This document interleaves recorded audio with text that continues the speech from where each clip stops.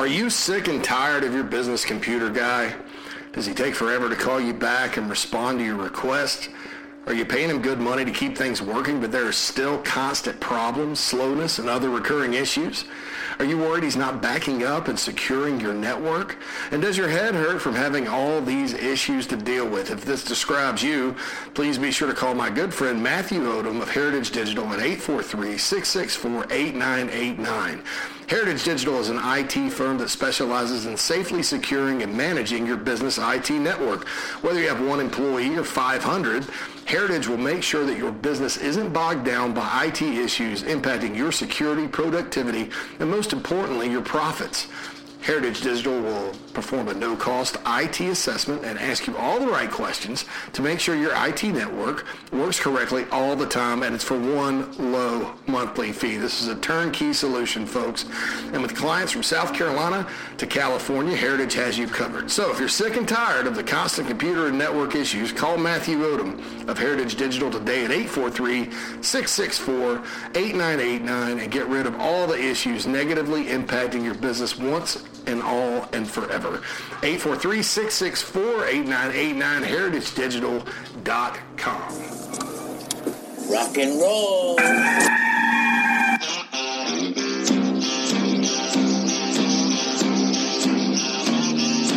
It's your daily dose of all things Gamecocks on the Inside the Gamecocks podcast. Here's J.C. Sherbert.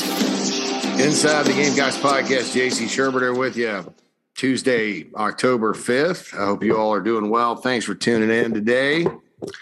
Gamecocks over the weekend won a game. That's good. Third win of the season. That's good. I've talked about winning here before and how, this program hasn't done well in that category in recent years. So you always have to win. I mean, you always have to celebrate wins, obviously. 23-14, it was ugly. A weird second half, one of the weirdest second halves of football, I think, ever at Williams-Brice Stadium with all the back and forth and the fumble. And thanks to Heritage Digital, by the way, for sponsoring the news and notes segment. By the way, just a couple of news notes, actually. Vanderbilt, Carolina, a couple of weeks, kicks off 4 p.m. SEC Network. This weekend, of course, at Tennessee at noon. Okay, so back to the game. It started off pretty well. I thought South Carolina's offense coming out, being aggressive, throwing the ball with Luke Doty and the receivers was good. Wish they could have punched it in the end zone on the first drive. Drives keep bogging down. And then there was the drop on 4th and 5. Drops keep stalling it. Penalties keep stalling it. Blocking keeps stalling it. Hard to disagree with the strategy play calling wise in the first half, just because, I thought, hey, you got to I said all week last week, you got to find a way to try to run it. And one of those ways I mentioned was throwing to set up the run, and it didn't work. Carolina scratched out 102 rushing yards, but 52 of those came on 2 reverses. Good play calls by Josh Vann. Now, second half, possessions were limited. The offense obviously bogged down until the final drive, but I thought there were some glimmers of hope on that final drive for the clinching field goal because Kevin Harris got loose for some yards rushing. McDowell got loose for some. And they drove down the field and did what they had to do to win the game. So, I think this offense, the key is to capitalize it. I think they need to continue to tweak. I think that they need to continue to try to find ways to run the football, whether that's using a lead blocker or running more power or what. I did think that there was a step forward as far as offensive coordinator, play calling, all that goes. Still some ones I think you want to get back, 3rd and 5, run up the middle. I don't know about that, but it was improvement, and I think it kind of showed you that this offense isn't just some kind of like boring up the middle kind of deal when they don't want it to be. I mean, it's essentially a lot of what Joe Brady did with the Panthers, and so digging into it a little bit, I look at it and I look at LSU. And LSU, keep in mind, hired 2 guys from the Panther staff that knew Brady, just like South Carolina did. And now those guys don't have the Temple or whatever, but I haven't focused a whole lot on Marcus Satterfield and Temple and all that. That was a while back. I'm more focused on what he's doing here. And you look at LSU's offense, and they're scratching their heads down there talking about how they don't understand why they can't run the football. And you go back to 2019 a little bit, and that great offense they had at LSU was really a pass first kind of deal. And then Burrow would get yards running, and they had Clyde Edwards Hilaire.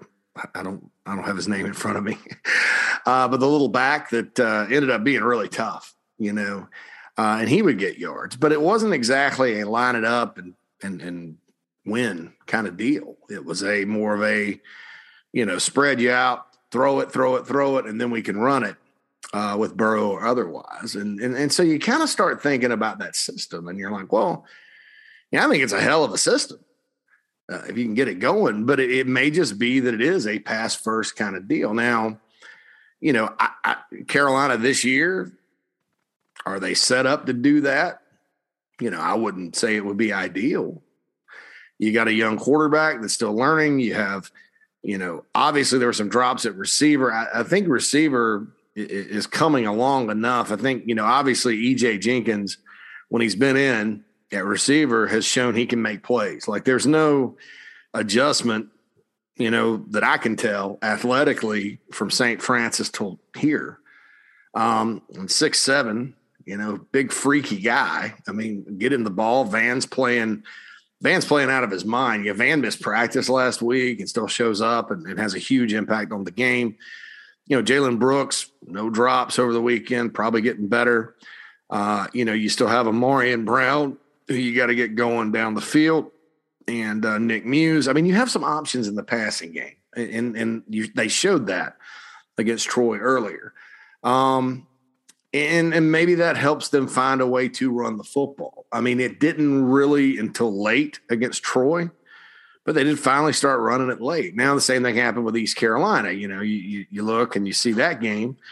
Juju McDowell comes in, kind of saves the day with outside zone and those running plays, and then it kind of disappeared again. So you sort of wonder about it. But I will say that reporting this week, I think there's some glimmer of hope there. And for those of you that, think that the key to modern offense in college football is to chunk it around the yard, you may get your wish. I don't necessarily think that, but I also think that, it's good to have a good passing game. And sometimes if you can't run it, you have to throw it. I mean, that's just how it is. I mean, you look at Tennessee, and we're going to talk about Tennessee some last week, or about what they did last week. And obviously it was very impressive, but they ran the football, and, there's some teams struggling out there right now that are struggling to run the football. And that's still very important. Running the ball, stop the run. It's amazing how no matter what happens in this game, that you're not going to have a lot of success if you can't run it. You're not going to have a lot of success if you can't stop the run. Defense, disappointing on third down. If you look at this defense, South Carolina, first 2 games, Eastern Illinois, East Carolina, 2 for 21 on third down. Those teams were. Georgia went 9 for 12, which is 75%. Kentucky was right at 50%. And then Troy was 8 for 15, a little over 50%. That number, they need to kind of get back in the 30% range. And that's a big key for this weekend, because as fast as Tennessee goes on offense, if you can get them off the field, they're not running that much clock, and that they trot their defense right back out there. And that's the way you normally beat a team that likes to go fast, is you hold them to some 3 and outs. They don't run a lot of clock, and then you get the ball. Of course, this past weekend, I'm looking at the TV, watching Tennessee and Missouri. It's 28-0 Vols. Missouri had the ball at the end of the first quarter almost, and Missouri had the ball for like 11 minutes. Tennessee 3. So it didn't matter in that game. So, you get big played to death. There's nothing you can do. It doesn't matter if you run the clock. But we all remember the Spurrier era, hopefully. And although it's fading quickly, and you remember those games against Clemson and Chad Morris when the Tigers would go really, really fast. What Spurrier did was they were just very methodical and drove the ball down the field, and they got some 3 and outs on defense. And you look at the time of possession at the end of the game, and they didn't give Clemson a chance to beat them because Clemson didn't have the ball. Same thing with Missouri when Josh Heupel was there, and Will Muschamp had such a good what was it, 2 game? It was 2 games. They did well. The one in Columbia, 31-21, and the one out there, 31-13. They just Carolina kept the ball and got them off the field. And that's sort of the key there this weekend. But we'll talk about this weekend later. More Troy. That was disappointing. At the same time, defensively, this team continues to get key interceptions. They continue to score points on defense. I think that's huge. David Spalding, here's a guy that was at Georgia Southern last year. I'll be honest, I didn't expect him to start and play a lot like he was. I thought he was maybe a year away. But they saw something in him and liked him, and he's playing well, and the pick 6 was huge for his confidence. You look at Jalen Foster, he's still playing like a great player. Was he perfect? No. But he's 90-something% of the way there. And continues to make an impact on this team. Jamar Brown, despite the mistake he made on the fumble, flipping the ball in the air before he crossed the goal line. And guys, it's a boneheaded decision. There's no excuse for doing that, really. At the same time, I see it in football every year. I see guys doing that. And I guess that, it's easy for us to sit here and go, well, why would you ever want to do that? You have no self-awareness. Nobody's even around you. But, until you're out there doing it, maybe you don't look down. It's a mistake I see happen more than you would think. I think the bigger news is this. Brown got robbed sort of from an interception on a replay. And then he also blocked a punt. So this guy, Jamar Brown, who got inserted because of Roderick's targeting penalty and some injuries. I think Jalen Dickerson was out for the game. He goes out there and just balls, I think. You look for guys that can make plays, that have a nose for the football, and there's a lot of those guys on defense, and Jamar Brown just goes out there and makes some things happen defensively and special teams.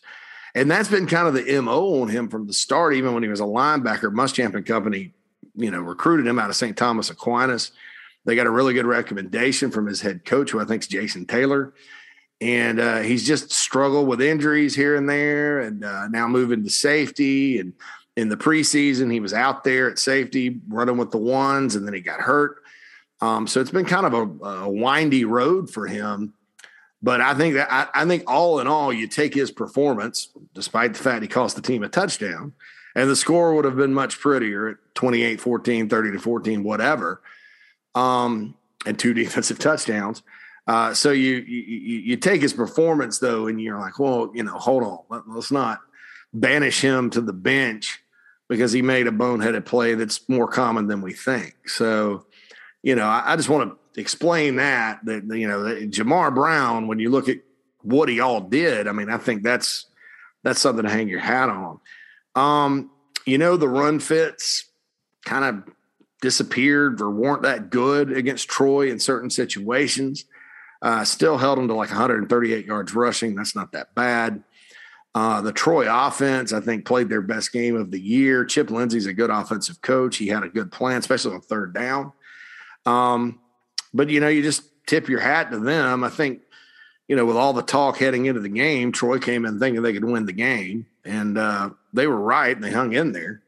But the Gamecocks, offensively shot themselves in the foot with penalties, missed blocks, all kinds of things allowed drives in the first half to bog down.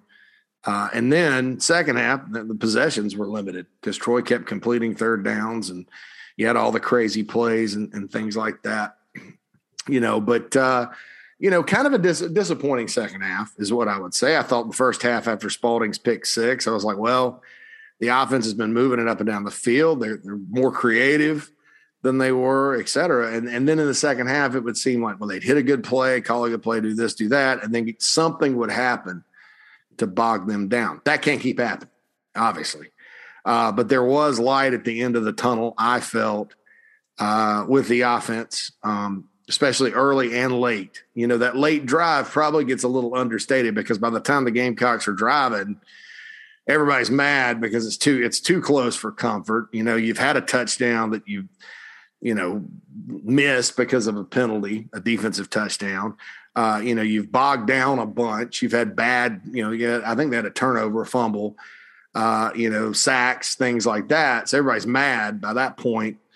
But truth be told, they went down the field running the ball and throwing it. Nice mix and kicked the field goal to win the football game. I think Shane Beamer called it the 4-minute offense. So, all in all, I think there's some positives. I think looking ahead to Tennessee, obviously with them putting up 62 points at Missouri, you worry. You worry about that, but more so, that's a concern, because you look at what they did and it's like, wow, that's a lot of points.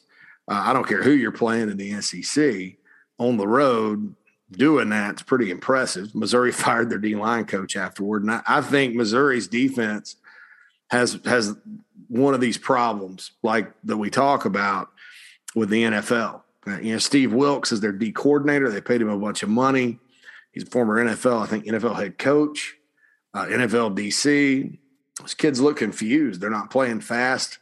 They were expecting to be better defensively. They're not. They're much, much worse, probably bottom of the league defensively. And so, Tennessee offense is definitely a concern. You go out there and play crappy defense, and you're going to get run out of the building. You're going to get run off the field. But what concerns me more is Tennessee's defense against a Missouri team that I've seen play a few shootouts under Eli Drinkwitz, especially last year, and win. And I kind of kept thinking when it was like 28-10, I said, Missouri will come back. But what Tennessee did was they made it. Missouri was able to drive it, but Tennessee wouldn't let them score. And quite frankly, if you're going to have a strategy at Tennessee with you going that fast on offense, that's what you need to do.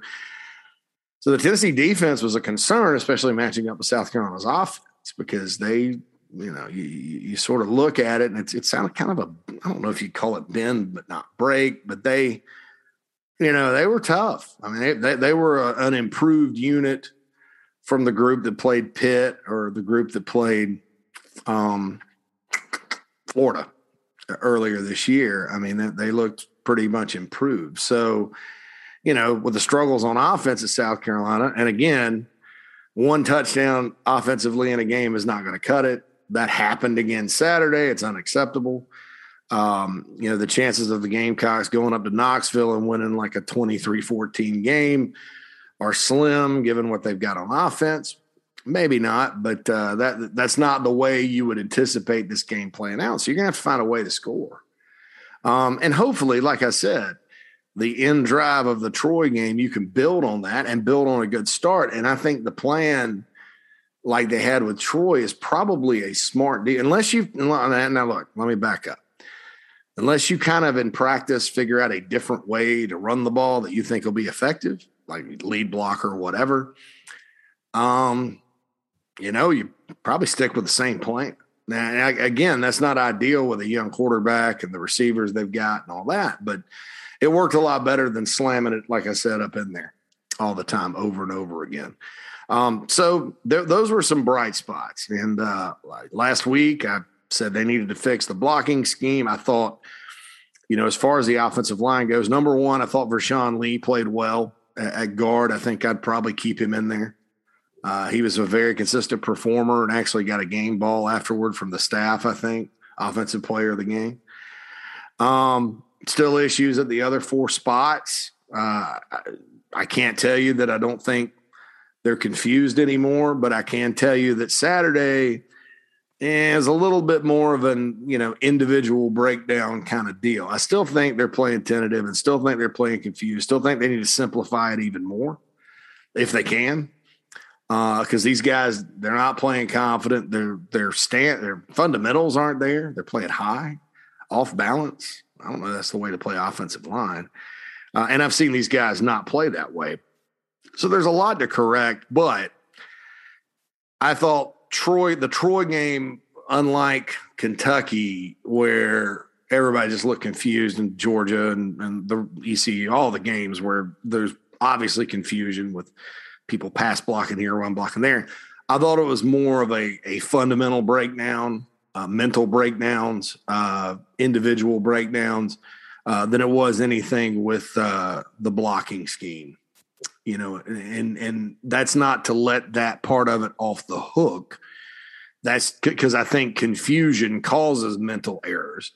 But I thought that they did some things in practice, worked on it, and applied them in the game that, seemed to make things a little simpler. The issue just was mistakes, and they got to keep working on that. Simplify even more, get those guys going. And I said on thebigspur.com, I said, because everybody's getting on Greg Atkins and Marcus Satterfield and all that, and that's fine. I've been critical too. I mean, it is what it is. It's shocking. But, as far as making some sort of change midseason or something like that, I mean, that doesn't work a lot when you're talking about a position coach. And I know everybody's going to be like, well, Missouri fired their D-line coach or whatever. That's probably – there's probably reasons for that, right? And I think that on the offensive line, unless you're going to get a new voice in there that's going to do things completely different, you're better off sticking it out. And I'll say this: I've seen offensive lines at South Carolina, especially during the Spurrier era, get off to horrendous starts. Horrendous. They make some personnel tweaks and changes, and then all of a sudden, away we go. And by the end of the year, it's fine. They're running the ball. They're pass protecting pretty well, all that kind of stuff. So I've seen it gel before. People talk all the time about the offensive line gelling. That's important. The gelling part is very important. And, hey, maybe there's some more moves they could make. I don't know, as far as playing some new players. But I don't know. It is disappointing to me when Jovan Gwynn, who's the toughest player on the team, he doesn't play tough. When he's playing high and he's missing blocks and turning guys loose. And, that's Jovan Gwynn's not, a marshmallow guy. He's a tough cookie. And I'm sure it hurts him to have those things happen, and he's a 3-year starter. So I don't know that you replace him, but, Eric Douglas, who was flawless almost last year at center, he's getting beat sometimes. And it's incredibly interesting, what has happened. And I know that, the tackle situation is probably not ideal, as far as, and you hear that from time to time when you're talking about the South Carolina offensive line. Well, they don't really have any true tackle guys. And, I don't know that I agree with that. I think there are tackles that are serviceable and so certainly should be better than they are. Dylan Wonnum to me is one. But, even if that's the case, you expect the interior to be better. And Lee came in and played pretty well there. So, we'll see sort of what happens moving forward. But there were some encouraging things, despite the fact that, hey, one touchdown again, and that's not going to cut it. And they need to quit the drops in the red zone. E.J. Jenkins to me is a player that looks like he's coming on. I know before he had the situation where he missed time in the preseason, they had big plans for him. I mean, he's been a guy that's been kind of like they've been expecting to be a big contributor. Jaheim Bell got some touches, 2 catches, 41 yards. Keep getting him the ball. I like what Nick Muse is doing now in the passing game. Josh Vann continues to play well. Jalen Brooks, not necessarily a noisy day, but didn't drop any. So that's encouraging. And like I said, South Carolina just may have to say, hey, look, we can't run it, and so we're going to have to be a passing team this year. That's not ideal going into this game.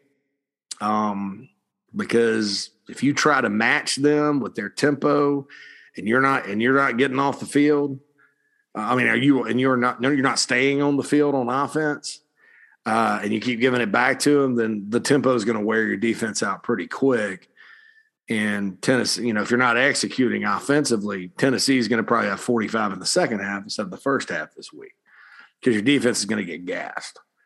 So it's a very problematic matchup in Knoxville this weekend. Things will have to go differently for South Carolina, in my opinion, on offense for them to have a chance to win up there in a place that's been difficult to win over the years. And, I'm sure Tennessee's playing with a lot of confidence right now. Hopefully the Gamecocks are. I think there's still a lot of negativity out there, which – when things happen like this, most fan bases do get negative. It's part of it. I would encourage everybody, though, to understand that every game's different. Every week's different. Every team's different. You can look around college football every Saturday and know that is an absolute fact. So, you still got to have hope that things can change.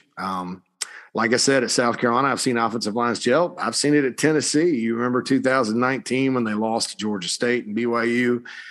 Didn't look like they could cross the 50 on offense. And then, boom, all of a sudden, that group gelled. I was told by some people on the Georgia State staff after they beat them that that was the worst offensive line they had ever seen. By midseason, they gelled, and all of a sudden, Tennessee could run and throw it.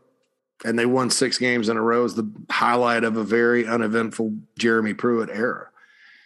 Like I said, I've seen it at South Carolina. I've seen it. I thought Clemson's offensive line this past weekend played better. They had, Kobe Pace went for 120 rushing yards against BC. I thought, and they made one little change at guard. Not time to throw in the towel on these guys. It's frustrating. It's more frustrating for them than it is for anybody watching. Because like I said, this is not a group. It would be a different story if this group we had seen over the years was just god awful, And some people say that. And look, I think, some people look at last year and they're like, well, nobody played defense and they were bad at pass blocking. And I think the pass blocking last year, certainly was something that you circle and say, well, that's if there's one thing they need to work on, it's this. But, you had to understand it's kind of funny because the same people that say they were horrible at pass blocking are the same people that thought Colin Hill was atrocious. And I do think there were times Colin didn't let go of the ball. I think Colin around the LSU game lost all faith in all receivers with the exception of Shi Smith. And then there were some protection issues with the backs and stuff. So it wasn't all on the line last year. And I thought Hill actually and Doty both had time. There were times where people would blitz or pass rush, but that happens in the SEC. You're never going to have a clean pocket every single down. That's just unrealistic. The defensive lines are too good and too athletic. But that's last year. This year, obviously, there's been some struggles, and even against some teams that you wouldn't expect the Gamecocks to struggle with. So South Carolina, they still have work to do.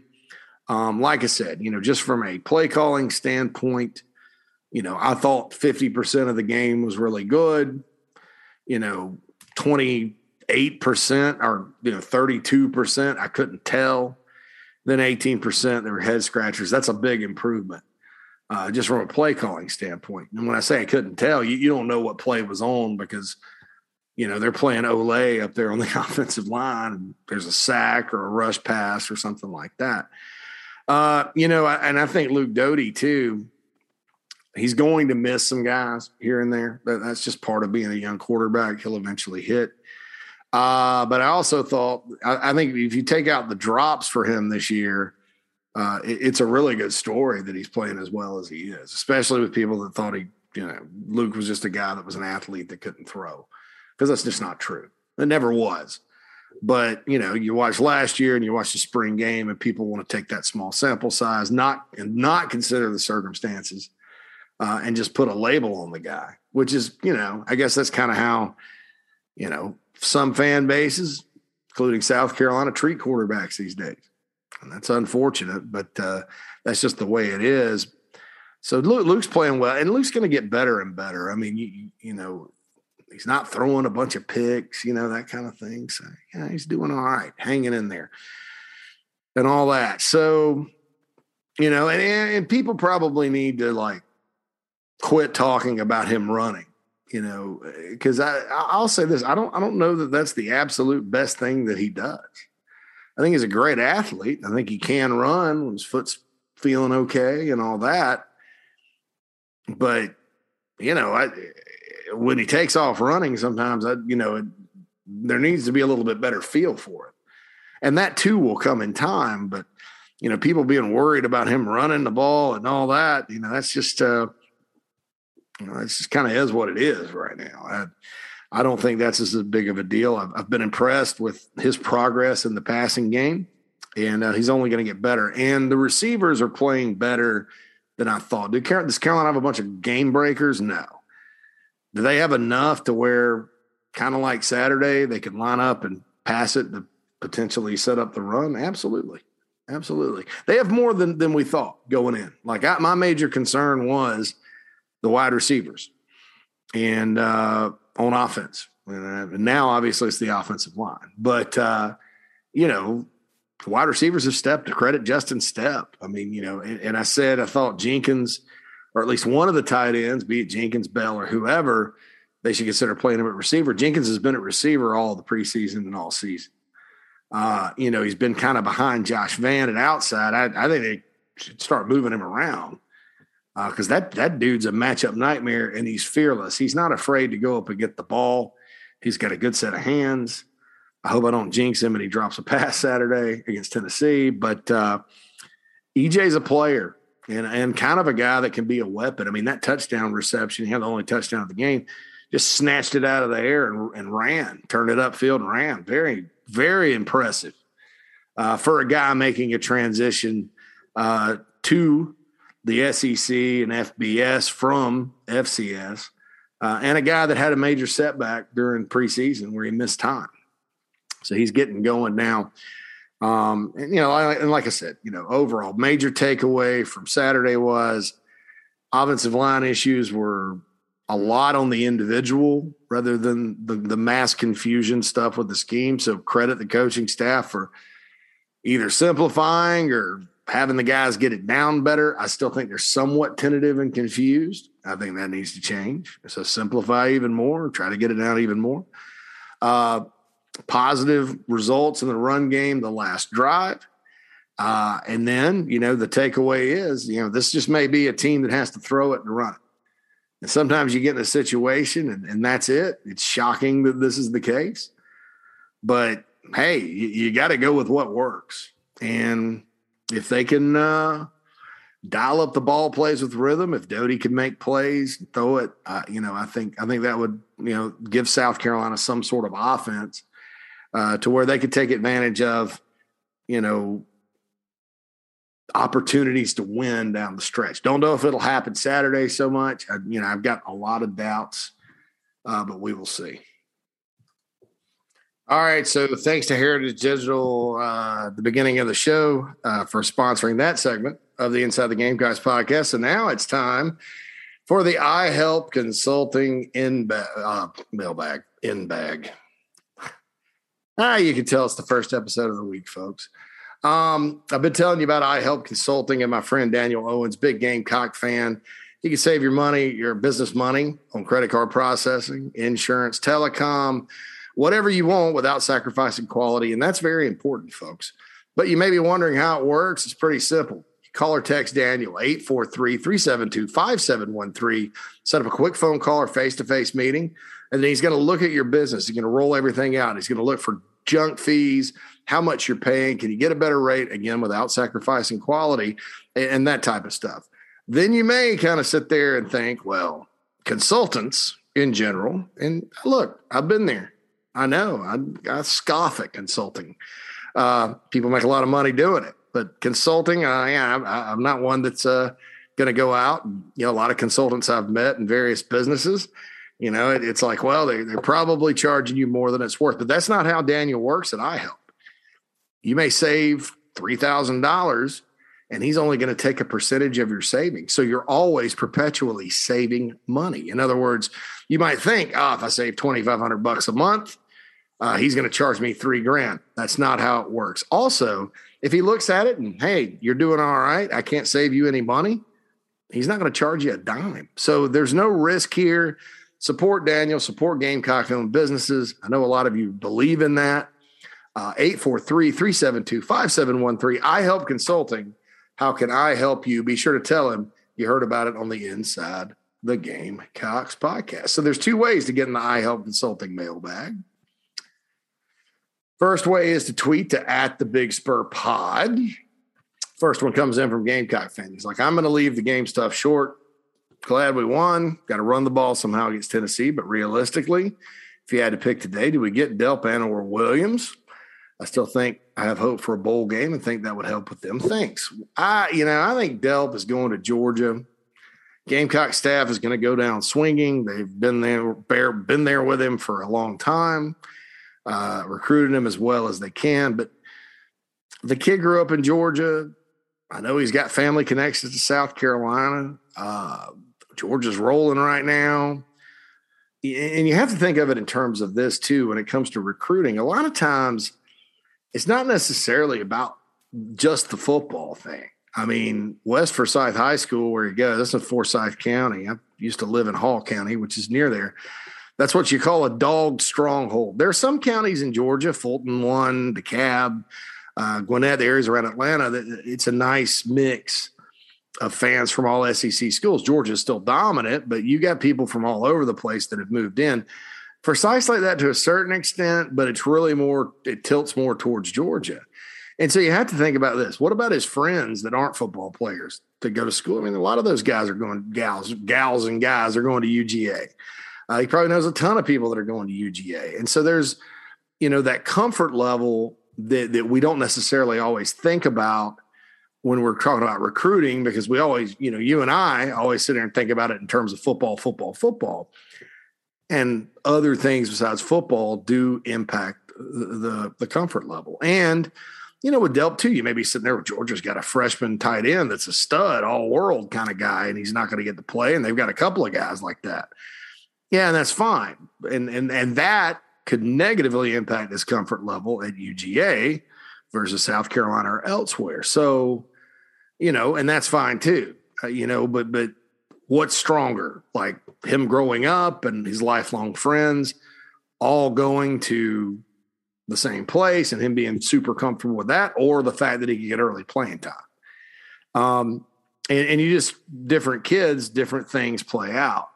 And so I would encourage people to think about it like that. And Georgia also, it's not like Georgia's come out of nowhere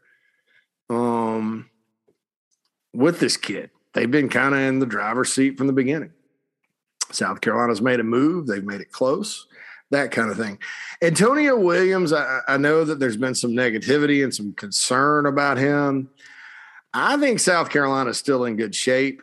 I think he sees the opportunity. The Gamecock staff has made him a priority since day one.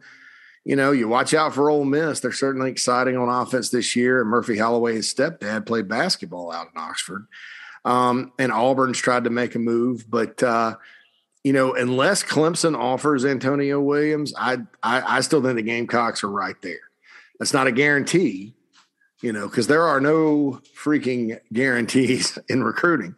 But I think the Gamecocks are still in pretty good shape, and the Gamecocks need him. Quite frankly, I think Clemson needs him too. I think that if they don't ultimately pull the trigger on him, then they're making a mistake. Because even as, star-studded, so to speak, as their receivers are on an annual basis, they don't have a lot of guys like him. So, I don't know what the holdup is there. Clemson offers, it's going to be very problematic. If things stay status quo, I like the Gamecocks on that. So thanks so much for your question. T. Salavo says, I don't claim to know anything about offensive football, but you're 100% right about our offensive line looking like bad synchronized swimmers, tight formations. Then we send multiple guys in motion. Then even more guys are pulling in different directions. Yeah, and like I said at the top, I think it looks more. It looked less. They looked less confused this past weekend, but still, when players are playing tentative and look slow, 9 times out of 10, they're not tentative and slow players. They're confused. So it's mental. So that's something they got to keep working on, man. I mean, no matter what they have to do, I think they got to keep working on it. Rat, Tislavo Rat. I'm just going to call you Rat, okay, because I don't know how to pronounce your name, and I don't want to be that guy. So Rat says he's got another tweet. The Vols scored 62 points on Saturday. The Gamecocks have managed to score 66 through 4 games. That's true, and that makes it a big challenge, I think, this weekend. It's not based on how the two teams have played to this date. It's not a good matchup because Tennessee can score, they can run the ball, because South Carolina cannot do either. And also for this reason, too, like you look at Tennessee's games this year, and in every game they've started fast. You know, they've come out like Pitt was a 14-10 ball game or 10-10 ball game. First quarter, going back and forth. Then Pitt hung 24 on them in the second, pulled away, and it ended up being 41-34. Florida was a 14-10 game at half in favor of Florida. Second half, they outscored them. Maybe a 17-14 Florida at half, because it was 38-14 was the final. Florida adjusted on defense and shut them out in the second half. And so that's how that game kind of went. They started fast against Bowling Green, then finished fast. And then who was the other game? Tennessee Tech. They just blew them out. So I think that is a concern. I also think Tennessee's defense is a concern because Tennessee kind of got Missouri in a web. I've seen Missouri win, and I said this earlier, win shootouts before. But, you know, when you look up and it's 28-0 Tennessee and Missouri's had the ball for 11 minutes, you know, it means Missouri's driving it, but they're not punching it in. And that can be problematic as well. You know, you want to win the time of possession against a team that goes this fast, but if you're not stopping them, it's not going to do you that much good. All right, so on to Wed Pidgey. This was discussed in a thread on TBS, but what say you? Was it an incomplete pass? He's talking about the Brown fumble. I don't know. He kind of flipped it up and behind him. It'd be a judgment call. I don't know if they were looked at that or not in Birmingham. You know, after the Brown interception, which baffled me that they didn't make the right call there. You know, who knows what to expect. Some of the replay decisions this year have left a lot to be desired around the SEC and college football. So that's something to kind of keep in the back of your mind. That's that's my take on that one. Thomas Brady says, I don't know what the rest of Gamecock Nation took from Saturday, but after watching both Georgia and Florida, I feel a little better about our offense and a lot better about our defense. I know it's not apples to apples. Still a good Saturday. And, you know, I don't know. Defense has to clean up the third down. I mean, this is how you slow a team that goes as fast as Tennessee is you get the hell off the field. You know, easier said than done, I think. But you get them off the field, you force them 3 and outs. They're not running clock. You're running clock. You're wearing out their defense. And eventually, if you keep stopping them, their defense is going to wear down, and you're going to have some opportunities, hopefully. I don't know about this defense or this offense. But yeah, Georgia, when you think about it, South Carolina actually moved it as well as anybody against the Bulldogs. But that game against Arkansas, you know, you have to think first and foremost, and I know you're using the transitive property, and it's fun to do that, to compare scores, and believe me, I've been guilty of that before too. It's a losing proposition in college football because every game's different. I mean, you kind of look at some of this. I mean, you know, Kentucky, for example, beat Florida by more points than they beat Tennessee Chattanooga. So, you know, it's just one of those things. But, you know, you look at it, though, and South Carolina did play better against Georgia it wasn't good, but it was better than any other team. They're still the only team that scored a touchdown against the Bulldogs this year, albeit late on a pass to Josh Vann. And, I think the problems with the South Carolina offense are what we've been discussing here. And I don't know that it's realistic to think anything at any time this year offensively is going to be picture perfect. I'm not trying to be negative about it, but I just, you go through 5 games, same old stuff. It was the same result Saturday with 1 touchdown, but it looked a little different. So that maybe gives you hope. But, Carolina's got to find a way to put more points on the board. And I keep saying find a way to run the ball. It may not be that they can. So if that's the case, bombs away and you take your chance. You just may be a passing team. It's not ideal with this personnel. But there's enough guys that can make plays in the passing game to where if Luke Doty's on and, playing out there, battling, then, making plays, then I think it can happen. I mean, and it can be efficient. I don't know if it's ever going to be explosive. Josh says, maybe I'm just old school, but it drives me up the wall to see these players try to pick up a fumble rather than fall on it. I understand players want to make plays, but recovering a fumble has way more success than returning a fumble for a score. Josh, I agree with you to a certain extent. I don't mind Jamar Brown picking up the ball. I mind him fumbling before he crosses the goal line. But, I think what you're probably mentioning is Damani Staley picked it up and fumbled it before Brown recovered it. And, if Brown hadn't recovered it, that would have been a bad move by Damani. But, heck, I'll say this. The defensive mentality, I think, is to outscore the offense in games. And this team needs touchdowns any way it can get. So I don't mind it so much, although I agree with your point in general. It's much better to fall on it, give the offense the chance and have the possession than to fumble it back to the other team. But right now, shoot, I don't mind. I just, you got to get points any way you can on the scoreboard. Thanks, Josh. Ducati says, hello, JC. Hope all is well. I'm good with you and the family. Thank you for asking. It is. My question is, do you think with the run game it would benefit more, Kevin Harris especially, with fullbacks or pullers in front of him blocking like it seems like we did most of last season? Yeah, absolutely, because you're not just lining up and making things happen. You're kind of – I just think they have to find a way to run the football. And, Jaheim Bell, I think, is a great football player all the way around. I want to see him get the ball more. But I also think he's been one of the best blockers on the football team. I think that, if you can get him clearing the way, you can use Harris there with Lloyd or McDowell behind, that kind of thing. Kevin Harris is actually pretty good with a lead blocker.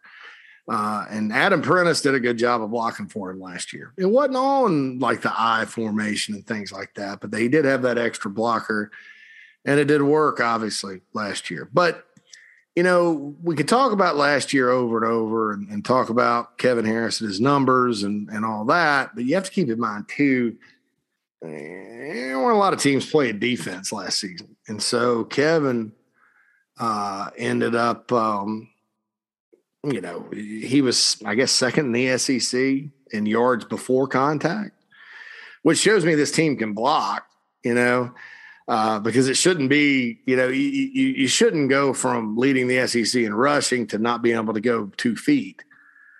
So it should be better, I agree. But, I don't know that Carolina could have expected to line up and have the same run game it did last year, considering people are playing defense this year. But I don't, to the reverse of that is I don't think that's the primary problem that people are playing defense. I think there's issues with Carolina completely on offense. I think Carolina's screwing themselves, to be honest with you, when it comes to the run game and the offense in general, whether that's players, coaches, whatever. All right, so Carolina Faithful has said waiting for the next podcast to drop. Appreciate you there, certainly. Listening to the podcast. That's really cool. All right, Tristan comes in and he's like, I heard you talk about brunch on Saturday mornings a few times. Yeah, I'm planning on brunch this weekend before the game. I like steak and eggs. I go with steak and eggs route on the Saturday morning brunch thing. I got a place I go has really good steak and eggs. So like that, a couple of maybe a Bloody Mary to start with, that kind of thing. So it's good. I'm not really into the heavy sweet brunch stuff like the pastries and stuff. A lot of people like that. I'm not into that, but good old steak and eggs, maybe an omelet. That's kind of a good brunch deal. Maybe a carving station. That would be good if it's real super fancy. You have to take advantage of the carving station. So that's my deal there. Thanks, Tristan. Always enjoy your emails. Please keep emailing. Andy says, granted, I shouldn't fire off a question during the game, but can you address in your next mailbag segment your thoughts on the level of undisciplined play and players not holding on the ball when crossing the end zone? Like I said before on that, Andy, if I hadn't seen it on all levels of football before, I would probably be a little more outraged. But it happens. It's unfortunate. It's embarrassing for the player, but I've seen it happen. He goes, it happens way too often. The lack of discipline is troubling. People have started to beat up a little bit on Shane Beamer because of the discipline. And then there's all kinds of like conspiracy theories about it, that he's too nice and all that. I can tell you without out of a shadow of a doubt, this staff is just as demanding as the last one or the last two. They don't really tolerate it. They talk about it. But, penalties at times, sometimes ebb and flow during the course of the season. You clean it up. You don't have a lot of dumb penalties. But it's one of those things, kind of like turnovers. You don't know when it's gonna hit and when it's not. So you don't really depend on it. I can tell you under Will Muschamp, this program year to year really was not penalized that often.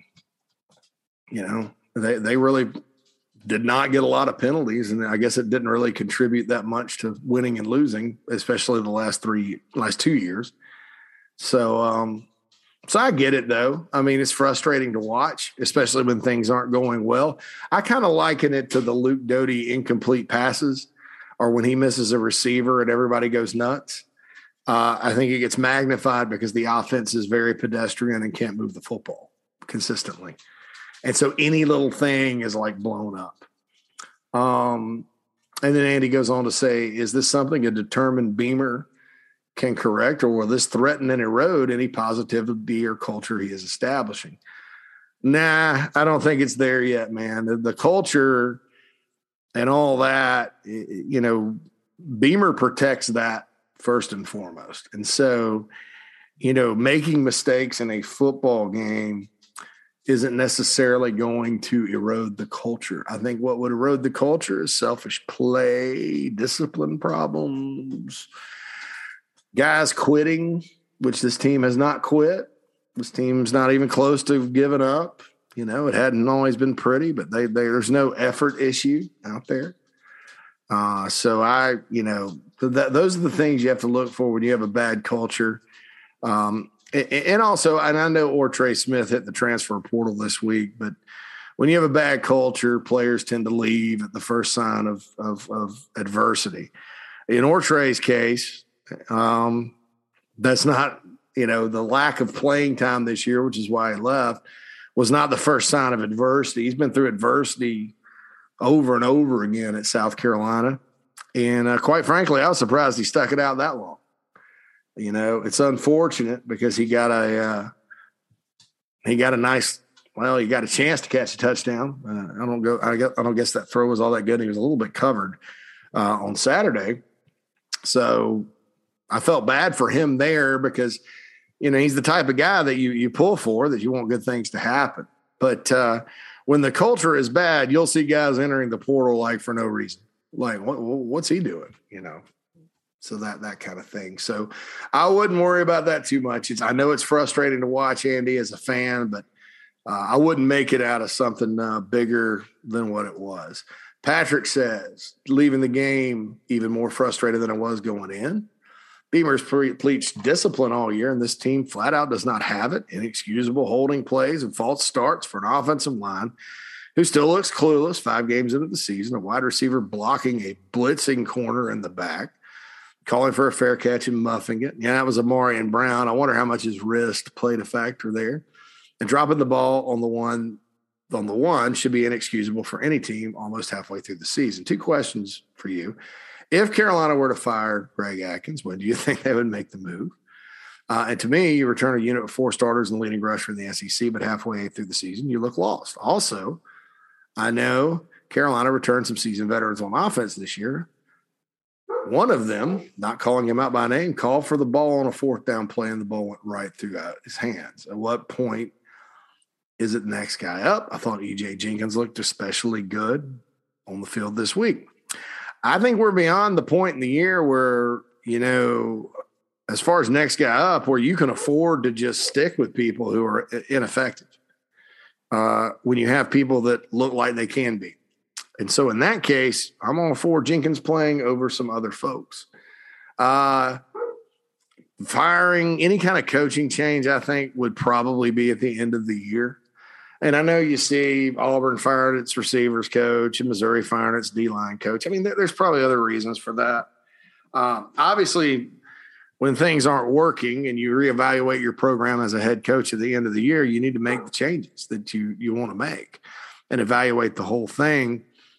But because they're in their first season, I think they're just going to try to fix what they've got. I don't know if that's possible.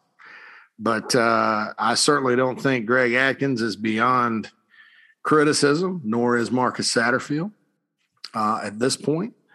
I did think the play calling was a little better Saturday against Troy. The result was the same, but it was better. And it kind of made you think, well, if they could bottle what they got first drive, first half, and then the last drive of the game and do that, they can execute, and that'll be pretty good. As far as the mistakes go, yeah, it's inexcusable. Beamer needs to continue to preach it. I think that at times when, like I said earlier, when things aren't going well, especially on offense, you get frustrated with it. I mean, you just, wow, gosh, you finally had some good things going. It's like it's like you're suffocating and you get up to breathe and somebody puts the pillow back over your face. And I get it. It's very frustrating to watch. But, all you can do in that situation is talk about it, emphasize it, try to play disciplined football and go from there and just hope they clean up the mistakes. Mental focus. And like I said, too, if Carolina was going up and down the field on offense, and they were able to overcome things like that. In other words, you get a 10-yard penalty, all of a sudden it's 2nd and 20, and you keep converting it. You can, all right, well, we can throw this 15-yard pass and then run it, and we'll get a first down, we'll be fine. Then that's different. But right now, they're not doing that, and so it's very, very magnified. Every little thing is. But I don't blame you for your frustration, Patrick. I mean, there's teams, that have offenses or defenses that struggle, and you sort of know why, because you're like, well, they just don't have these players, or they don't have this or that. And I get in this debate with people all the time because there's a school of thought out there that the offensive line is just full of guys that can't play. And look, I would agree, because they look like they don't know how to play right now, right? I would agree if we haven't seen every one of these cats play better, number one. And number two, I would also agree that, maybe they're just getting used to the new system. If we hadn't seen them, before the Ole Miss game last year, put in an entirely new blocking scheme and run it really well. And I don't care if Ole Miss's defense was bad, because, being bad or being good has not mattered. Again, it hadn't mattered whether they played a good defense or bad defense this year at South Carolina. It's been mental. East Carolina's not a juggernaut on defense, folks. They're a good football team. They're a better football team than people give them credit for, but they're not a juggernaut defensively. So, and I think Kentucky's defense had a good game against Florida, but shoot, they gave up a lot of points against Missouri and Chattanooga and all that. So it would be a different story if they just look bad against the teams with talent and then could hold their own against the other teams. But even against Eastern Illinois, they had some problems and with a huge advantage in talent. So I'm just not going to ever buy the fact that it's talent and they're going to, because if they have to recruit their way out of this, it's 2 or 3 years because there's so many offensive linemen on scholarship. You got some young guys too that Wolf left behind. And so I don't buy that at all. I mean, I don't necessarily know that you lay it all at the feet of scheme as far as Saturday, because it looked so much like there were more individual mental issues mental errors. I don't want to say mental issues there, but it's, these guys, we've seen all of them play better, especially in the run game. I know the pass blocking was pretty average last season, but running the ball, they were able to do it, and like I said, I know people are playing defense this year, unlike last year, but they shouldn't be that bad. There's no question about it. Thanks, Patrick, for your email. Philip says, JC, hope you had a great weekend. I was at the Troy game. It's painful to watch. Found myself pretty apathetic at certain points, but I've rewatched it and have a few points you may have covered. The good, the defense. The defense continues to generate turnovers and play really fast and free. Clayton White is an excellent coach and he's getting the most out of the D, especially considering how thin they are in secondary at linebacker. When a pass rush is needed, Enagbari and Pickens and company have looked elite all year. I agree. I wish they'd have gotten home a little more against Troy, but Chip Lindsey accounted for that in that game. Well, hey, you got to get this. In other words, let's call it a third down. We know they're going to come after us. Let's quick pass off. So I think a lot of those times were just like, and sometimes this happens, good call versus bad call, Let's rush. Oh, we're going to throw it to the open space. And that happens. The bad on defense, the misfits in the run game at key points by linebackers. In games we don't generate turnovers, I worry we'll struggle to keep points off the board. That's a concern. The run fits are a concern. I'd like to see him play Mo Cabo a little more. I think athletically he's pretty good. But then again, that's not really run fits. Run fits are gap assignments and stuff like that. But Mo's a little quicker than Damani Staley out there. I think Brad Johnson, somebody on the message board had said the other day that he's not good unless he blitzes. And I think he can blitz, and that's a strength of his. But I think he stayed at home enough. It's not perfect. And I agree the run fits have to happen. The good on offense, I mostly like the play calling and how Doty spread the ball around. E.J. Jenkins needs more snaps. Agreed. Bell needs more snaps, assuming he knows what play we're running. Agreed. And he hadn't had an issue with that. I know the routes have been doubled up a couple of times. McDowell continues to play well. Need to continue to spread the field. We ran effectively out of the pistol formation, especially on outside runs when pulling guards. Interesting point there. And the pistol's something a lot of teams use to get going. And I know Shane Beamer likes the pistol too. I remember having a conversation when he was an assistant at Carolina, off the record, about some things, and he was talking about the pistol that he ran it at LSU in 2007. He liked that. Pistol works. The bat on offense, the section could be 10 pages long. I frankly think the DK Joyner experiment could end. He's 50-50 catching the ball. Agreed with Joyner, and it sucks, but because he's a good, hardworking kid. Again, a kid that could have given up. He hasn't. It may be time to have that conversation about going to the secondary, though. Maybe it's safety because, receiver's not working out, obviously, if he wants to play after college. Quarterback was something that wasn't working out because of passing. And I'm not saying in the right scheme, like let's say he left after this year, went to the portal. If he went to Louisville, someplace like that, even a Coastal Carolina type of place, I'm not saying quarterback would not work out for him on the college level. If he wants to go to the NFL, though, I think, you kind of look in the secondary. They need athletes over there. And Joyner could be a guy. I mean, he's big. He can hit, hopefully, physical. He's got good instincts, on the football field. Not a burner fast, but fast enough to play that position. Knows offensive football. it may be time to have that conversation. I mean, I know that that's not something he's wanted to do, but that could do it. Jalen Brooks continues to have similar issues, and it can happen, but though athletically he's quite gifted. I agree, and Brooks, I don't think had a drop against Troy, had a couple of nice catches. Try other guys and keep hitting Jenkins and Bell. Marshawn Lloyd is not getting room, but also not seeing holes at times. Yeah, with Marshawn and Kevin Harris both, and it was mentioned that they may be a little rusty. I think that's the good way to describe it. But Marshawn, I don't know. I mean, I think there was a play Saturday. I only got 3 carries. There was a play where I kind of wish he'd cut back and saw it a little better. There was a hole slightly. Other than that, he just hadn't gotten any run. I mean, I don't know. I don't know what you do. His production keeps going down. Quite frankly, he probably needs more than 3 carries to get lathered up, because anytime you're coming off an injury, you hadn't played football in a while. And I think maybe Kevin Harris too, you need the ball and you need to kind of get into a groove as a running back. That's also hard to do though, because there's no room. So you make a good point there. Kevin Harris and Lloyd are struggling to catch passes. That's true. Some drops there.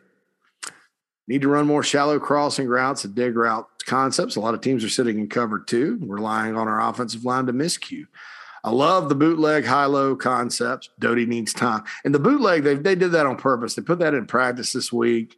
It's on film now, so it'll be interesting to see how Tennessee defends it. But that gives Doty some time, and that's kind of where he's at his best. He's like, Doty needs time. It's unreasonable to expect him to make the throw perfectly. You got to find 2 or 3 base run plays that we can block and run those more. It seems like it's stretch plays, buck sweeps, and power plays that are opening up. Agreed. You shouldn't have so many 0-yard gains against inferior competition. Those are unforced errors by the Gamecocks. That's true. Phil says, sorry for the long email. There are multiple wins left on the schedule. You can't score 1 offensive touchdown a game. I hope we improve. Thanks as always for doing the pod. Thank you, Phil. Appreciate that. Tim says, thought play calling was better this week. It was nice to see us throwing on first and second downs and thought it would open up the run game.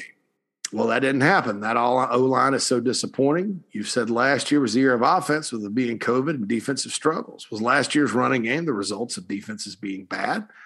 At first, I didn't think so, but I'm beginning to think it may be. Your thoughts? I think it had a direct impact on Harris being able to run up the yards he did against 3 or 4 teams, because those defenses just, they didn't want any, Do I think that should have equaled the struggles Carolina's had running the ball this year? Absolutely not. I think the answer is probably somewhere in the middle. But, when they started throwing it at the beginning of the game, I thought, well, heck, this is probably going to open the run game up, and then just miscue after miscue. Finally, at the end, though, when they had to go down and get the field goal, Harris had some runs. McDowell had a run. McDowell's last little 13-yarder there at the end was very important, in my opinion, because, at the time you're at the 32, that's about a 50-yard field goal. Parker White's been money this year. But anytime you kick a field goal that long, I'll just give you a hypothetical. You could be in like a kick 6 situation where maybe somebody gets a piece of it. It's a little short. The other team gets it, runs it back. But the way things were going during that game, you just never know. So I thought McDowell's run there to set up the length of the final field goal was huge. So you got to kind of build on that, I think, if you're the Gamecocks. And I don't know if Troy was just worn out or what. But certainly Carolina was able to run it more effectively down there toward the end. Thanks, Tim, for the email. Dr. Rob, JC, thanks for all your rational takes and honest opinion. I have a question concerning the O-line. I've always been under the school of thought, if you're going to have a chance to be good on the O-line, you better be at worst solid and at best strong at the center position. I'm not going to call out players, but Muschamp's first 2 years – our first 3 years, our games versus Virginia and North Carolina, I thought a lot of our offensive line problems stemmed from being undersized and inexperienced in that position. Yeah, that was Hank Manos both times. And Hank didn't play that well, and he got replaced. This year, our center seems to have regressed mightily from last season. Is there an injury he is dealing with that we are unaware of? Is the system putting too much on him, in my opinion? Until we get at least average play out of that spot, the offensive line is going to continue to struggle. I'm not trying to scapegoat this young man, but something is off at that position. Would love to get your thoughts. Yeah, Douglas hadn't played as well as he did last year when – you never really heard much about him because he was just so solid and consistent. Eric Douglas is a fifth-year guy. I can't explain the plays where he gets beat a lot and where he looks confused. I guess he's calling the protections and all that. Whenever we talk about this, though, Dr. Rob, all roads lead to confusion, in my opinion.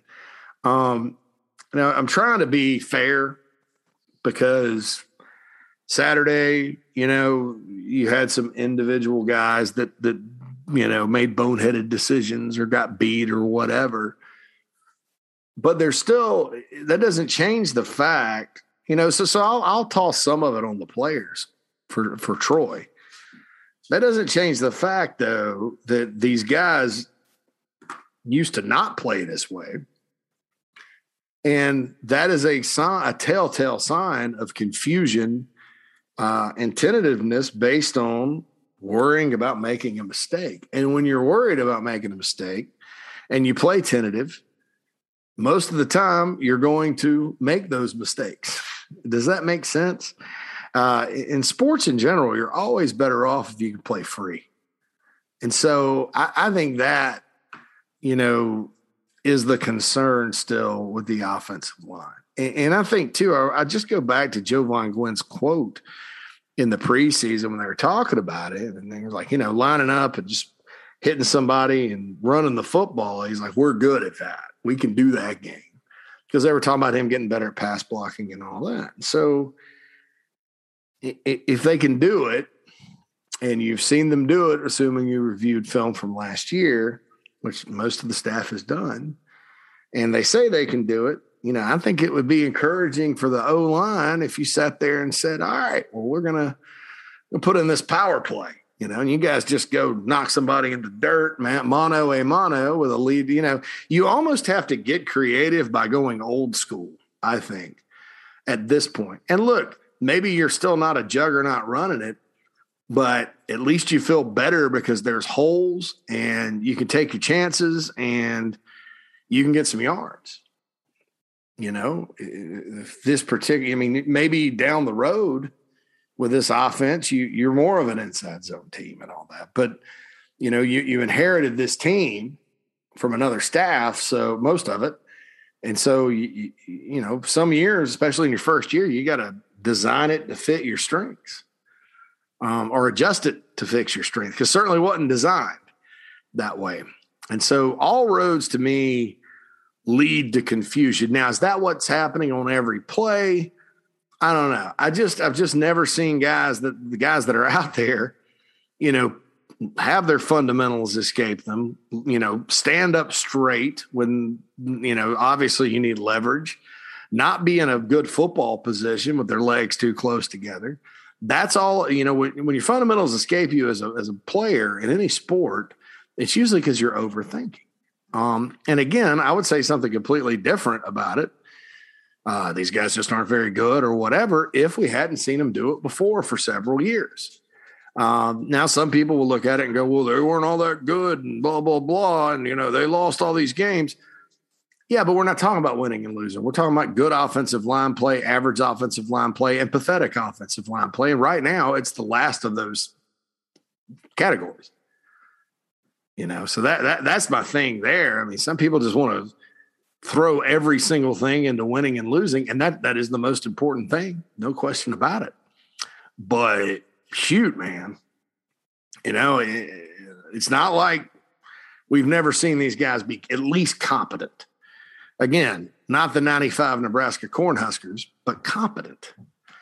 And so that's kind of what you're looking for. But all roads to me still lead to confusion, Dr. Rob.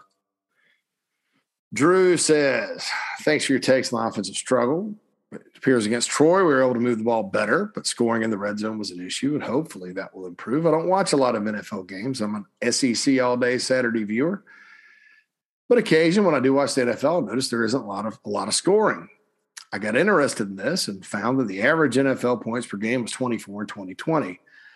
In 2020, the NCAA, it was 30. Yeah, keep in mind defense. Currently, if you're scoring 24 points a game, you'd be 14th in the NFL in offensive scoring. College football, you'd be 78th. It appears NFL is very methodical on offense to compensate for very talented defenses. My question is, even if this offense clicks, does a methodical NFL offense in college have the ability to compete with the common spread that goes no huddle and utilizes explosive plays for quick scoring? Thank you for your time and keep living the dream, Drew. Well, there's a couple of things to unpack here, Drew. First and foremost, NFL offenses don't score. I mean, it's a league where everybody's good, and you have to become very complex in the NFL. And an example is why didn't Steve Spurrier work out in the NFL? Well, his offense, he kind of figured it out. He didn't, in college, he kind of sit back there and, flood the pattern, run the fun and gun, run the draw, and he'd get by with it. And it wasn't just because he had better talent than everybody else. It was just you can attack college defenses in different ways than in the NFL. The NFL, you got to have checks for everything. You really have to. This is why the NFL draft, during the NFL draft, they give you a Wonderlic test and stuff because you have to be kind of smart to get it, because everybody's good. I will say that in the NFL, prior to about 5 years ago, and that's why I've always been like extremely against South Carolina running a pro-style offense because it, during that era, it was methodical, and you saw it kind of catch up to some places, even like Alabama. They were kind of, run the ball, play action, that kind of thing. And you saw how Nick Saban evolved, and you've seen other schools that have talent that have tried to do it, and it hadn't worked. That said, by design, this is not supposed to be, when all is said and done, a methodical offense. And I'll say this when you talk pro style, you look at what the Chiefs have done. That's one that can go up and down the field. You have the Arizona Cardinals with Cliff Kingsbury are moving the ball. Not every game they're not lighting it up, and you're right about the scoring, but there's in that league, they have been more innovative on offense than really in college in the past few years. LSU had such a good run in 2019. I think everybody started kind of maybe, and then Brady goes back to the league and they're like, man, what you guys are doing is great. And, not even looking at the Panthers so much, but kind of looking at that offense as it's come back to college since he left. And keep in mind, he did have a veteran college coordinator in Steve Ensminger there at LSU helping to guide that. And people give Brady the credit all they want, but Ensminger was still there. And he's 20, 30 years of coaching college ball, If you ever watched him play, Brady was kind of standing beside him. Ensminger's charting it. They actually did. It was a team. They worked together. And so now you look at Marcus Satterfield at South Carolina, and then the two guys whose names, one of them's named Mangas, Mangas, Mangas, at LSU coming back with that system in hand, and they're struggling to run the football. But I'll tell you, the idea or the concepts behind this thing are not that it's some plotting, methodical offense. That's not the idea. That would be insane to try to run that these days, especially at South Carolina when you're not going to really out-talent the majority of teams on your schedule. It's you're either less talented or equally talented most of the time. There's teams you are more talented than. Talent hadn't even mattered this year. As far as the results of the game, everything's kind of been about the same as far as offensive production. And so I think that, there's two things at work here. Number one, The more complex you get, the harder it is for college kids to learn because there's just not enough time like in the NFL.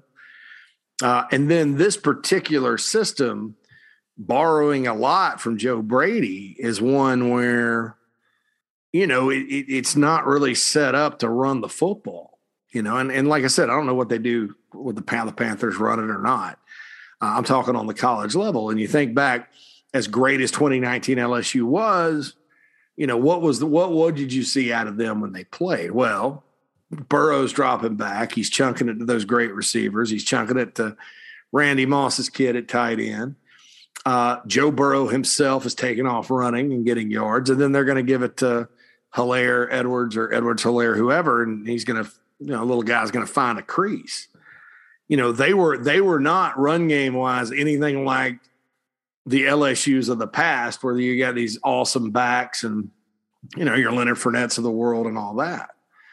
And so, when I kind of started thinking about that this week, I'm like, well, it's interesting. LSU's having the same problems. And, those guys have come from the same place. LSU had high expectations for their offensive line as well.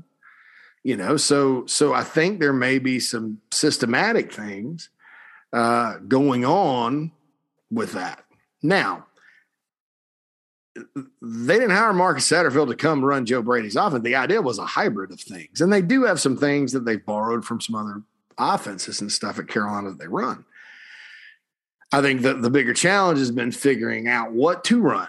And the bigger challenge is figuring out what they run best, because the answer is probably nothing. But those are some things to keep in mind when you're talking about the scheme. I don't know that the actual ideas and concepts with the scheme are bad. I actually think, some of the play designs are pretty cool and effective. The two questions you have to ask yourself is it too complicated to teach effectively? And then you got to, look at the play calling. And I think that while the first 4 games of the season, play calling left a lot to be desired, and I could see where you would think it was a plotting, unimaginative offense. I thought Saturday against Troy that did some different things. You got to credit Satterfield for adjusting, although the results were the same. But, hey, sometimes you don't get the results. But there were more reasons than play calling that didn't get the results. And I'm not saying Marcus Satterfield was perfect, nor would I even call the game he called great. I'd say it was solid. But, it would have been far more disappointing had they gone out there and done the same old stuff that they did against Kentucky. And I said this. I said during the offseason, the challenge for Marcus Satterfield is going to be, don't try to put a square peg in a round hole. In other words, in the NFL, you've got your guys at your positions. Everybody has a job to do. College, especially with this team at South Carolina this year, there's a lot of guys that are your best guys that can do multiple things. And you've got to be creative enough to put them in position to do that, to where your best players are on the field and you're not lagging. Now, that's not offensive line. That's a different animal here. But, you've got a lot of versatile guys. Jaheim Bell, versatile guy. Zaquandre White, who I think is injured. I'm going to check on that, but I think he's hurt. I'm not sure why he hasn't been playing a whole lot. Versatile guy. Juju McDowell, versatile guy. Takarian Joyner, theoretically, versatile guy. Josh Van can carry it from scrimmage. So, in college, you have to do that, because sometimes you're going to be a little light in one area or a little inexperienced in one area. And you can't just treat it like a pro team, because you can't go trade for somebody mid-season or cut people or whatever. So that's a challenge. And, I think that when you look down and wonder, the only big mystery to me has been Jaheim Bell and why they don't really target him more. But you don't know. We don't know. I mean, he could have had some plays dialed up for him. Doty, maybe he was Doty's second option or first, and he was covered. You don't really know. It's I've said before, it's not PlayStation. You can't just hit the X button and it goes there. So Bell will be the only one I'm sitting here going, get him the ball more. EJ Jenkins, like I said, had a setback. Hopefully he plays more and more. I would do that. Amarian Brown has played more and more, but Georgia Tech, what he did best was go deep. He's fast. Haven't seen a deep shot to Amarian, and he's frustrated. I think he's frustrated because he's not really, in my opinion, a bubble screen guy, right now. And so you really have to kind of, tweak it. I don't know that the personnel use has been bad. And I would like to see Marshawn Lloyd get more carries. I know, I preached about it all week. Beaver said he had a good week in practice. He was in the game early, but was not effective 3 carries wise. And I think he dropped a pass too. But like I said, everything gets magnified right now. I'd like to see him run, if you can run Kevin Harris out of some kind of formation, be it the pistol, be it something with a lead blocker in the eye or whatever, under center, however you want to do it. And Kevin's played that game before, and we all know it. And then Lloyd, I think in that type of situation could benefit as well. The more I look at it, and it could just be the blocking, but the more I think both of those guys are a little bit rusty, because you have to keep in mind too, Lloyd missed all year last year and all spring.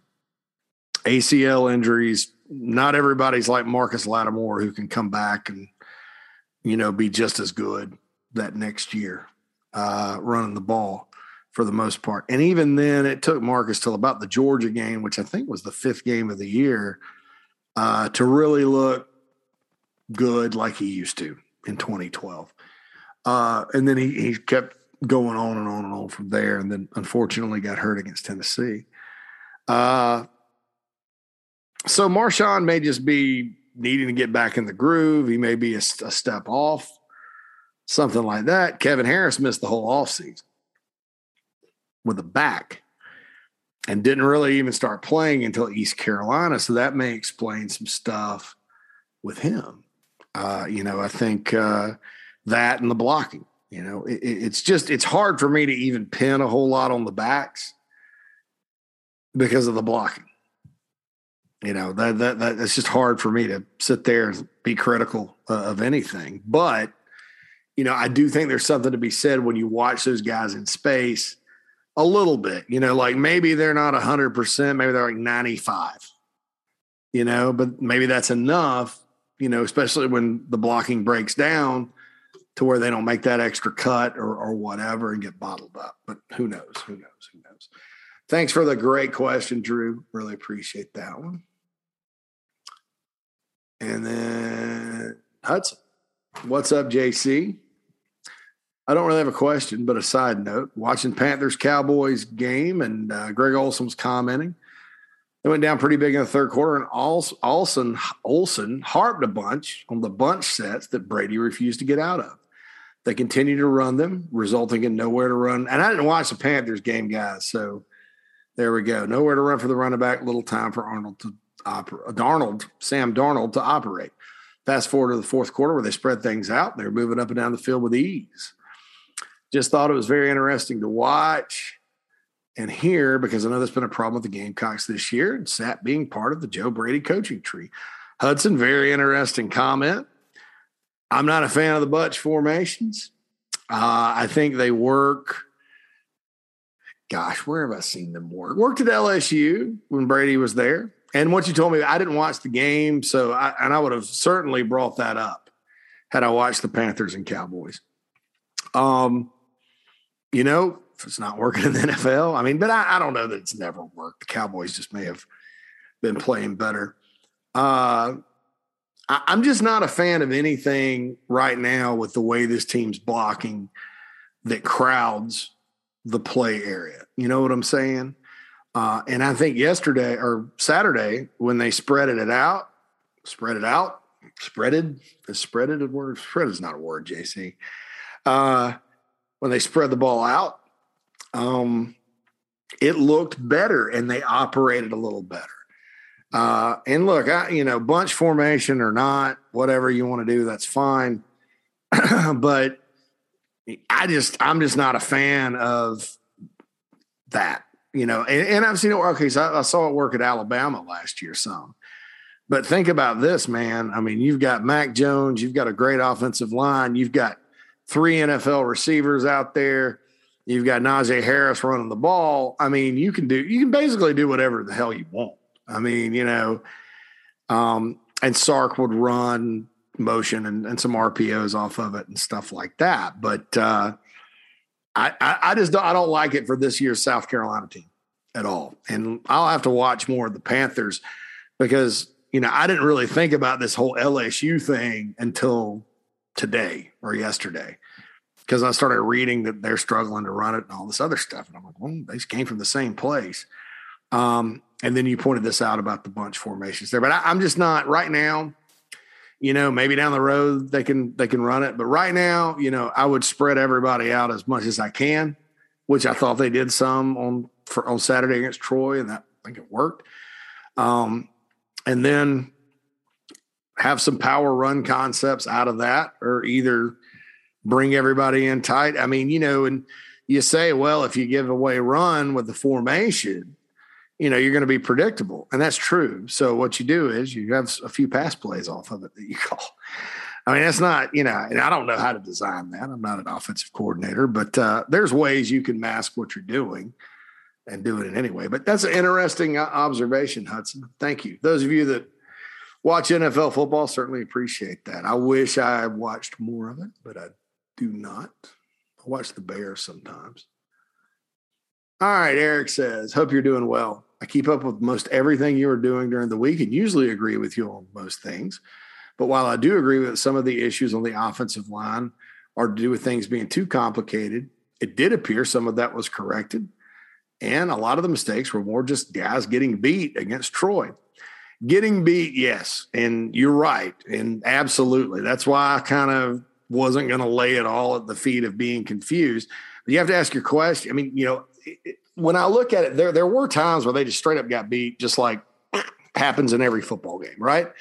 Then there are some where, you're wondering why is this guy trying to block standing straight up? Why are their legs too together? Why is this guy so slow? That kind of thing.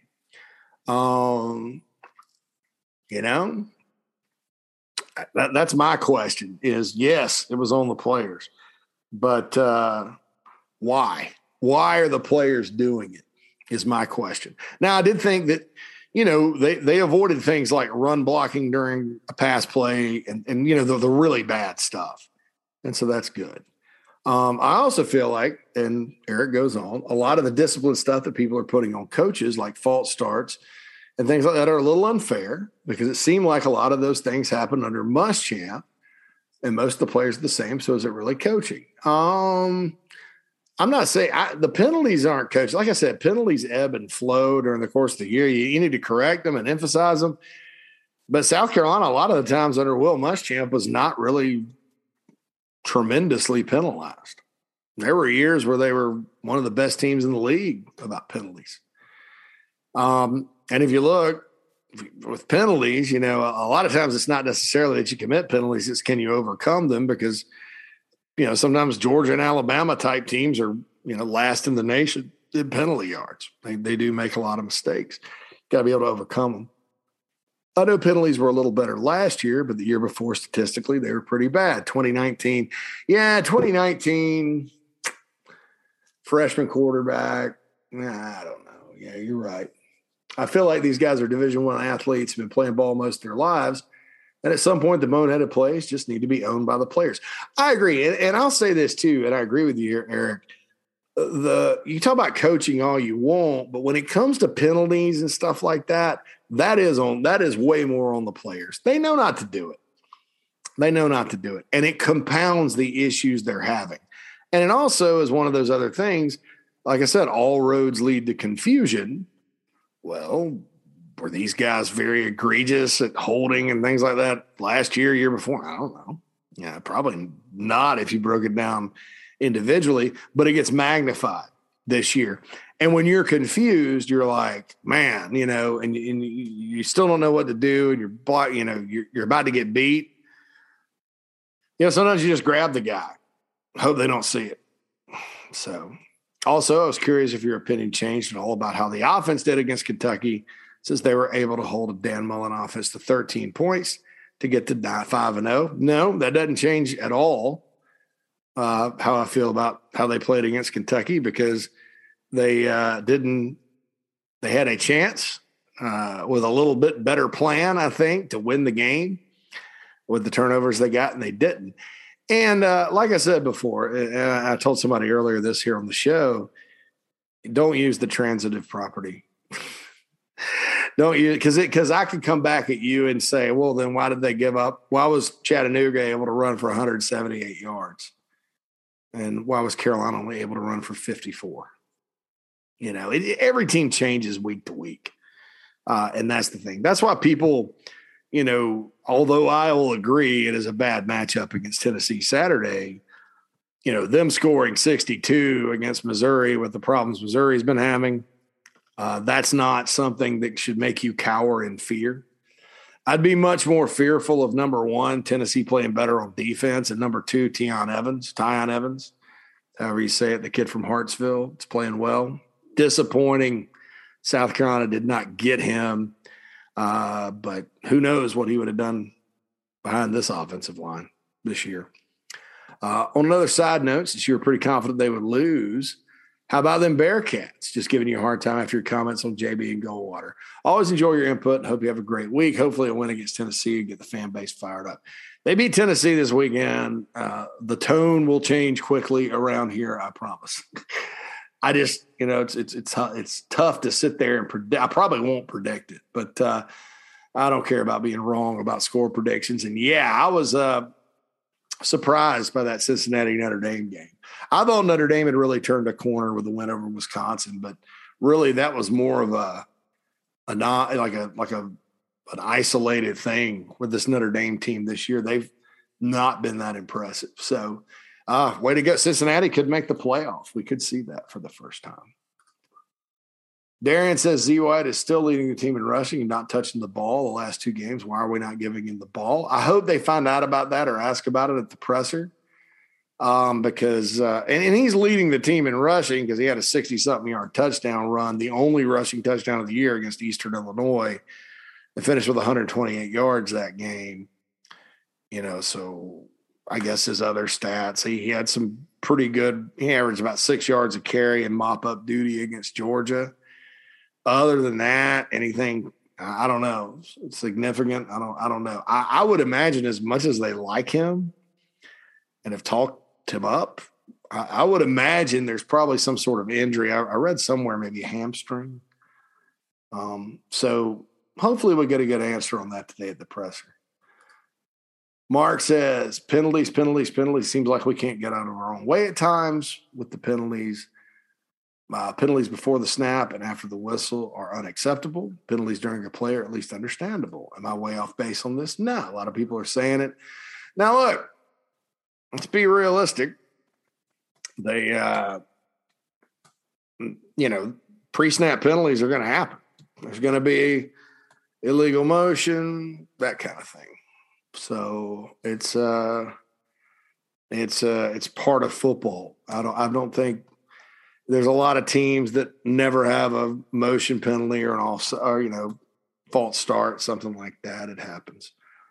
But you got to be better than that. And as much as the offensive line is struggling right now, even if they are confused, one thing, you kind of in life, and I have some friends that probably need to take this advice right about now.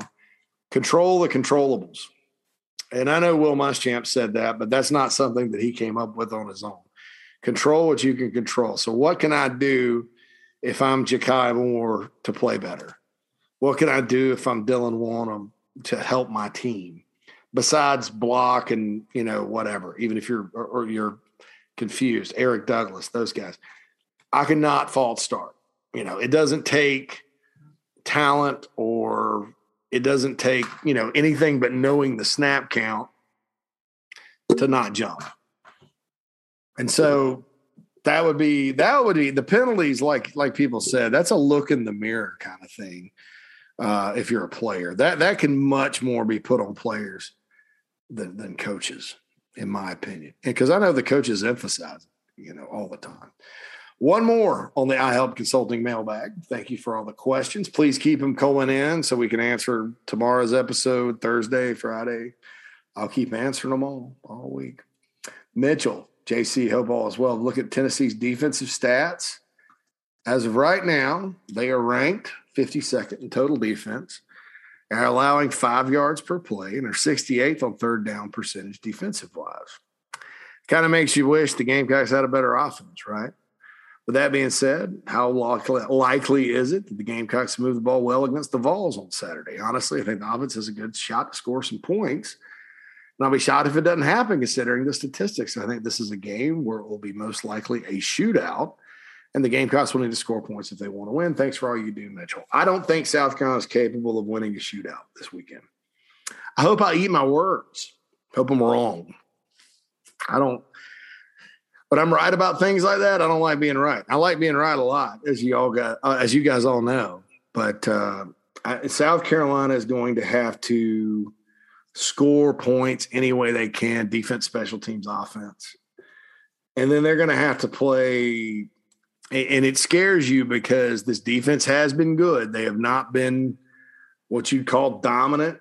They've given up some run plays, given up some third downs. You know, what they're going to have to play is the best game they've played all year. It's on the road in that environment. It is a noon kickoff, but which means, you know, the crowd won't be crazy, but like it would be at night. But South Carolina's defense is going to have to play the best game they've played all year, and they have to find a way to score points any way they can. I wish South Carolina was better on offense right now. If things had gone as planned and they were getting the passing game they are now and they were running the ball pretty well, I'd say South Carolina has a great shot to go up there and win, regardless of what Tennessee did. You know, because you're able to run the football effectively. You're able to keep their offense off the field. And then you're able to get off the field. You know, they're not going to go up and down the field on you, you know, like they did against Missouri. You got to watch out for the big play. But, you know, you're right. I think Tennessee's defense had one of their best games, maybe their best game of the year against an FBS opponent at Missouri. But they just sort of suffocated them, you know, when they got to a certain point on the field. And Missouri was trying to go sort of slower to slow them down. And because Missouri was giving up so many big plays on defense, it didn't matter. Like I said, you know, you look at the time of possession into the first quarter, it's 28-0 Tennessee. Missouri's had the ball for 11 minutes in the first quarter. You think that'll the time of possession, you're killing it. And that's what you do against a spread team that likes to go fast. You win the time of possession. Most of the time you're successful. But Missouri's defense was just giving up big play after big play. And so that's the issue there. South Carolina's going to have to try to bottle them up, play their best defensive game, not get out of gaps, not get caught up in, you know, giving up plays in the run game, tackle very well, cover very well, get after the quarterback, force Hooker or Milton or whoever's in there, probably going to be Hooker, to make mistakes, and then try to score on defense like you have in a lot of games. And, you know, special teams is going to have to do some stuff too. You know, points are going to be at a premium for the Gamecocks Saturday. As I said, I don't think this is a defensive juggernaut the Gamecocks are playing, but I do think they played well against Missouri, and I think they're certainly good enough to stop Carolina if Carolina doesn't play better on offense. Thanks, Mitchell. Very good points. Thanks to iHelp Consulting for sponsoring the iHelp Consulting mailbag. It's awesome. And we love it. We love it a lot. So Shane Beamer's press conference is coming up here in a little bit, the weekly press conference. Looking forward to seeing what he has to say. Have some talk and discussion about that and more episodes this week. This has been Inside the Gamecocks. JC Sherbert signing off.